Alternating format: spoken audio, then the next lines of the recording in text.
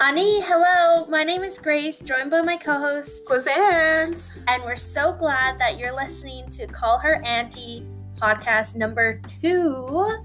So, a little recap. We're just your northern girls trying to live our best life in Toronto. We're here to help you through those dreadful morning commutes, to hear Quay out through things you may be experiencing, because Quay and I have both been there. So here we are with episode number 2. Yeah. And we're so excited. I was saying how excited I was about our first one being aired and the amount of people that have reached out to us and just been just awesome. If you're listening right now, you're awesome. Grace was so excited to launch everything, but I was so nervous because I'm I don't know how many people can relate. How many people related to the whole res dog reference? I don't know how res dogs are in your community, but maybe they're nice. Maybe they don't chase you and you have to yell at them and have to pick up a fake rock.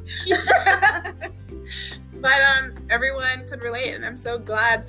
I'm still a little bit nervous, but I'm really excited to continue this with Grace and you guys. Yeah, and I think it was just we just had to push ourselves. I know the editing for the last one, the beginning felt so awkward and robotic, and we're getting the hang of it. So hopefully it's a bit better in your headphones or however your speakers. In your car.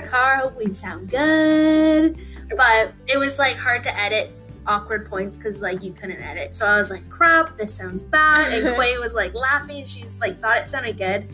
I thought it sounded so good. I don't know how to work editing and stuff, and all her little sounds and everything was really good. Yeah, so keep following us, DM us if you want to hear us talk about certain things. Let us know. We want to be really engaging online and really hear you out and what you have to say, because we really want to be what you guys want us to be. I don't know if that made sense. No.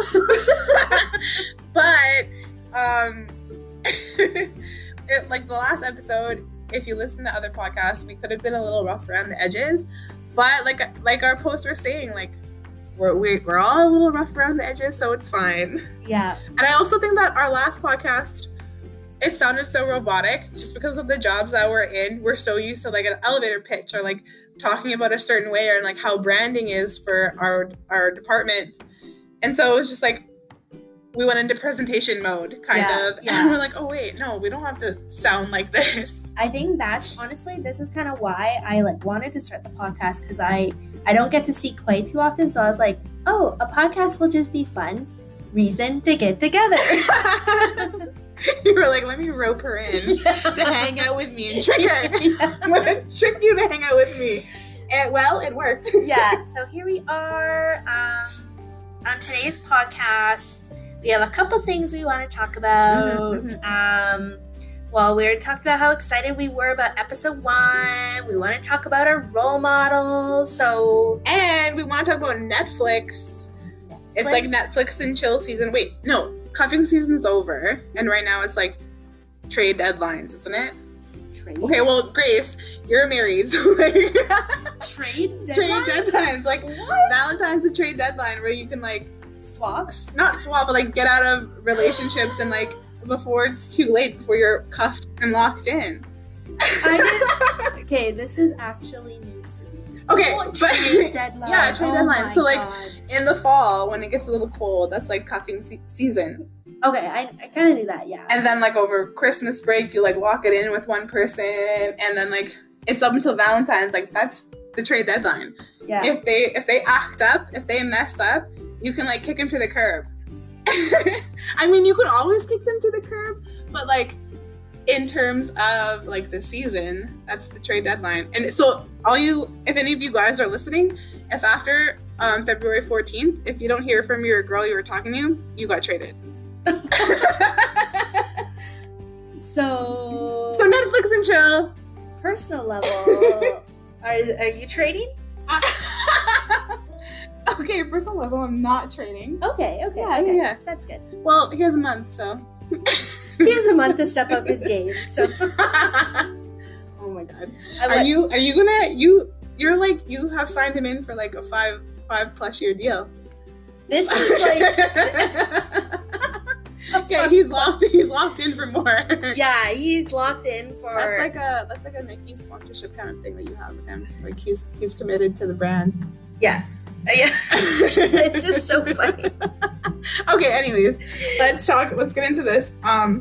Let's get into role models. Grace, do you know who my role model is? Tell me. It's you. What? No. Okay, no, it is. Like, if it is you. If we were to talk about, like, if I could imagine myself being, like, younger, being, like, risky, coming to Toronto, and then, like, finding the love of my life and, like, having a kid. Okay. Besides the last two things, that was you, young, coming to Toronto. Yeah, 23. You came at, like, 19. That's only, like, 4 or 5 years difference, but that's still, like, a big... Oh, it's really young. That's what I mean about, like, stepping out of your comfort zone, is you don't know, like, what the hell you're doing, but... Yeah. And that's kind of, like, the exciting part, is you don't know, like, the outcome. That's what's exciting. You could crash and burn. I live on the fear. But no, like, really, like, I didn't know what to expect when I moved down to Toronto, and just even jumping in with this podcast, like, we're reaching people, like wherever, like, we've had listeners from the States, like, from New Zealand, and, like, and we're like, who do we know over there? Because it's like, my dad listened. That was, like, one listener. And my mom listened. Our parents are the one listeners. We forced our work colleagues to listen. No, but think how cool that is. That, like, we've jumped out of our comfort zone, and we love talking to each other. And, like, you guys, it sounds like you guys are, like, liking us. So, I mean, to go back onto the role model. We could be wrong. It's episode 2 plummet. But who is your, like, role model? Okay, stop gushing about me enough. But really, who's your role model? Okay, for real, my role model, growing up, it was always my mom. She is, like, one of the youngest of her, like, 8 siblings. She moved across the province from Ontario to Quebec to pursue education with her older sister. Did she speak French? No, she didn't. Oh. So, like, that, she, like, jumped into Quebec and, like, went to school there. And my mom went on to go to different, she got her degree in a lot of things. She had a lot of degrees, or maybe 2. And then she did her master's. And I always saw her, like, working hard, getting the job done, getting up, going for runs. And now that I run more often, and, like, I'm an adult, and I remember being, like, 10 and being like, oh, I just want to go on a 5K with her. But now that I'm older, I'm like, why do I want to drive? Why do I want to run with this, like, 5-year-old dragging behind me? But back then, I'm like, oh, I can do it. I can run with you, Mom. But seeing her do all that stuff, and even, like, seeing her, because my little brother he's not little, he's, like, 21, but having him, my mom having him 10 years after me and my older brother were born, so I'm the middle child of 2 boys. So that's a real dynamic. But there's a big age gap between me and our younger brother, and seeing her, like, even raise him, and how she was so strategic in the way that she raised each of us, because she respected our individuality and, like, how our certain personalities were, and her having that type of, like, emotional intelligence, academic intelligence, and, like, the type of relationship and strong marriage that she built with my dad. She was my role model. But if I were to think, like, outside, I feel like all the women in my family are also very strong. Like, my grandma, she was very strong. My auntie. And we kind of, like, we've had to be strong. Like, we've had to be, like, the women had to be that backbone for our family. Like, my role model is totally my mom, too. Mm-hmm. And, like, I'm kind of growing up in, like, so grateful for a life that I'm able to make for myself. And it seemed You know, it did. I can see how it would seem easy. It seems easy. Like, my mom. They make it seem easy.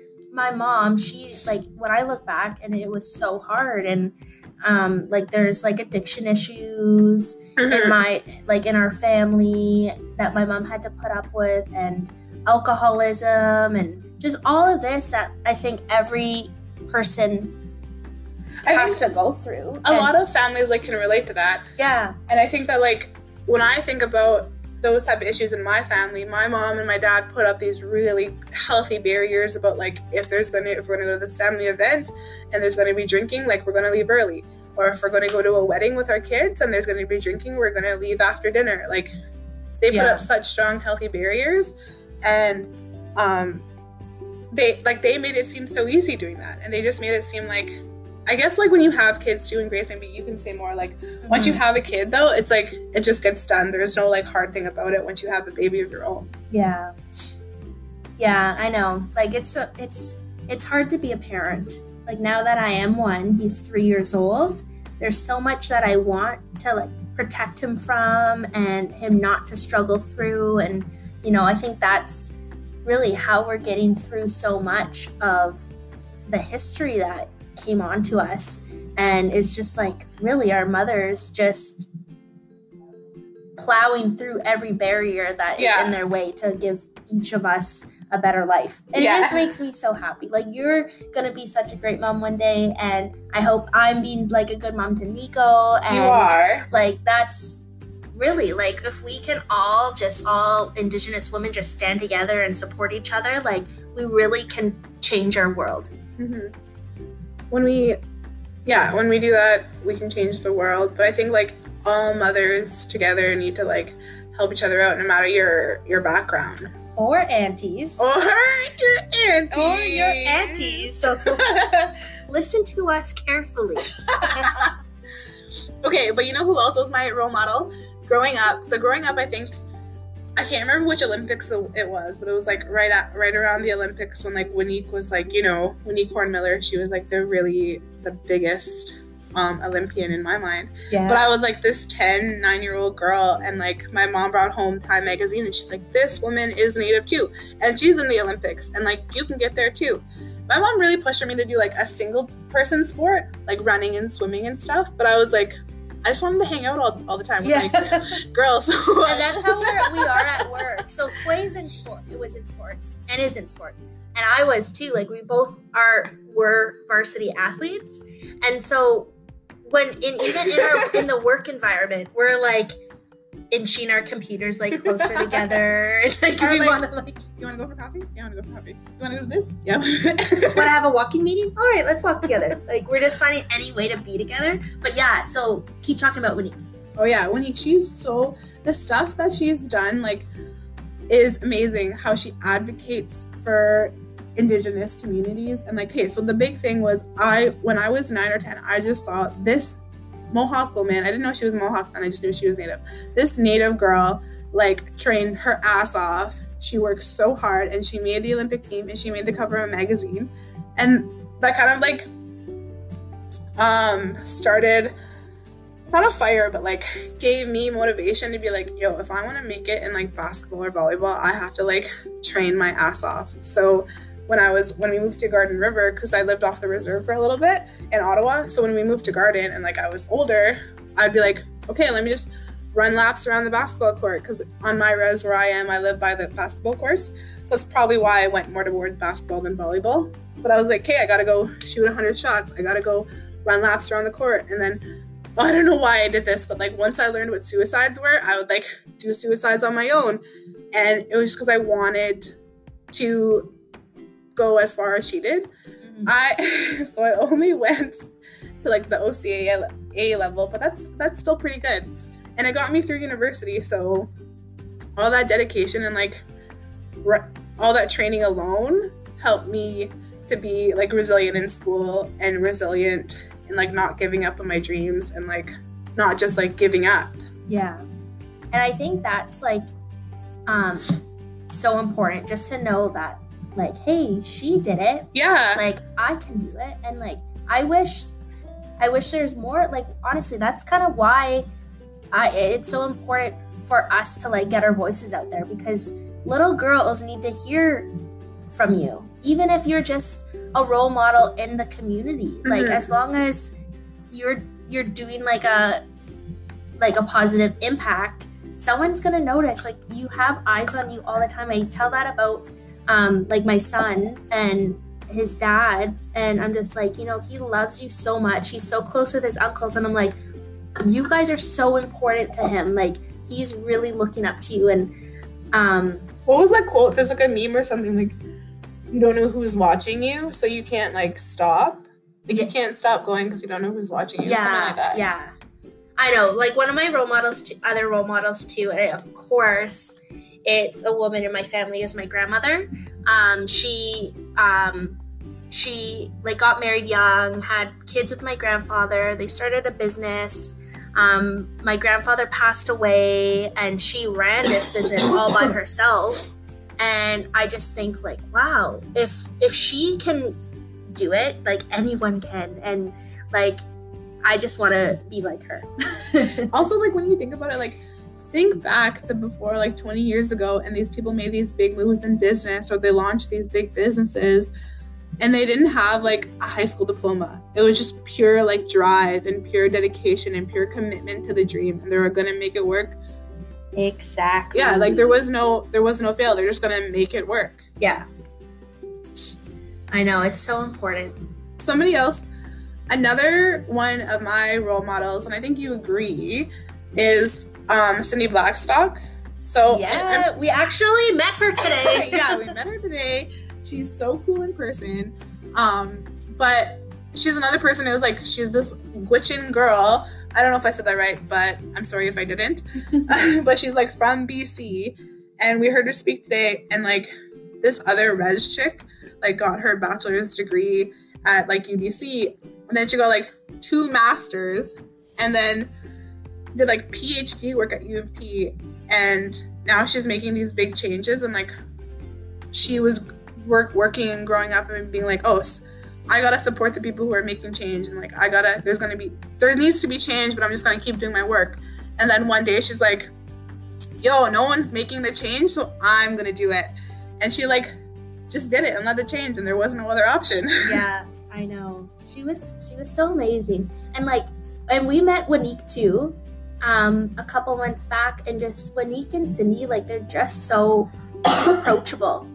Like, they've been so... Yeah, like, they're your friends. Yeah. They're your aunties. They're your other aunties. What I really like about them, and I don't know if it's because they've had more years experience than we have, but, like, I feel that what they say is what I'm thinking and what I'm trying to get across, but they're so eloquent, and they're so, like, to the point and, like, hard-hitting with facts. And I'm like... If I were to try to talk about the same thing, I'd be like, yo, child protection services suck. And then that would be the end of my point. But like, Cindy Blackstock's like, or we would be like, you don't know the struggle. No.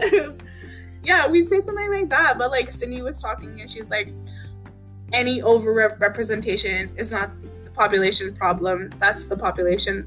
It's the problem of the system that they're in.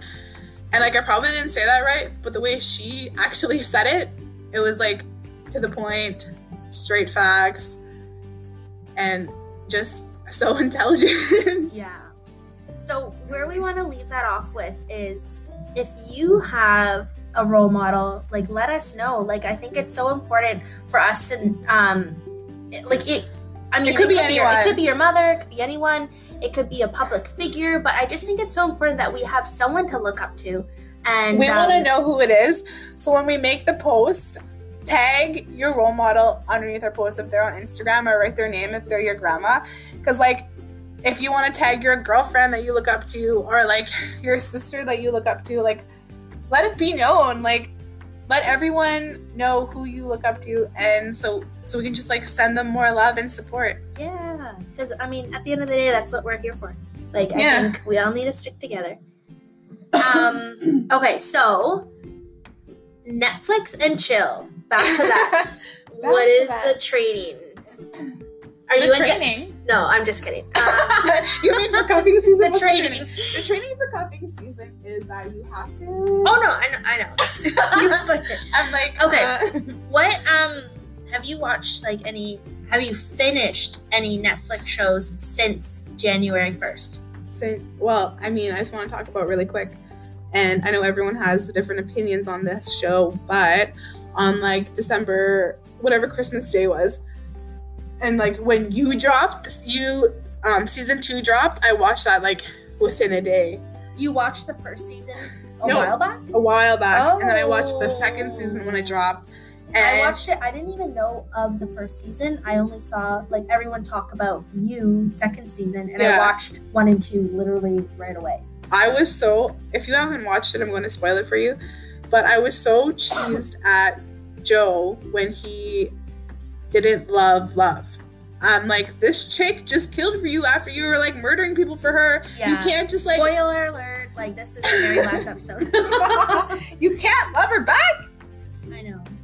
Well, that's his problem. But you know what I thought?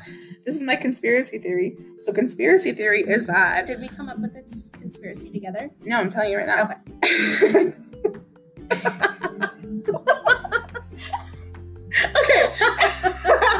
Are you stealing my words? I know who I am. Okay, tell me your conspiracy. Okay, I think that Joe changed his identity. Obviously, he did, but like... To Will? He changed his identity. No, okay. Before he became Joe, he was Dan Humphrey from Gossip Girl. And he was in high school. Dan Humphrey made this crazy like site for and Gossip Girl. He was Gossip Girl.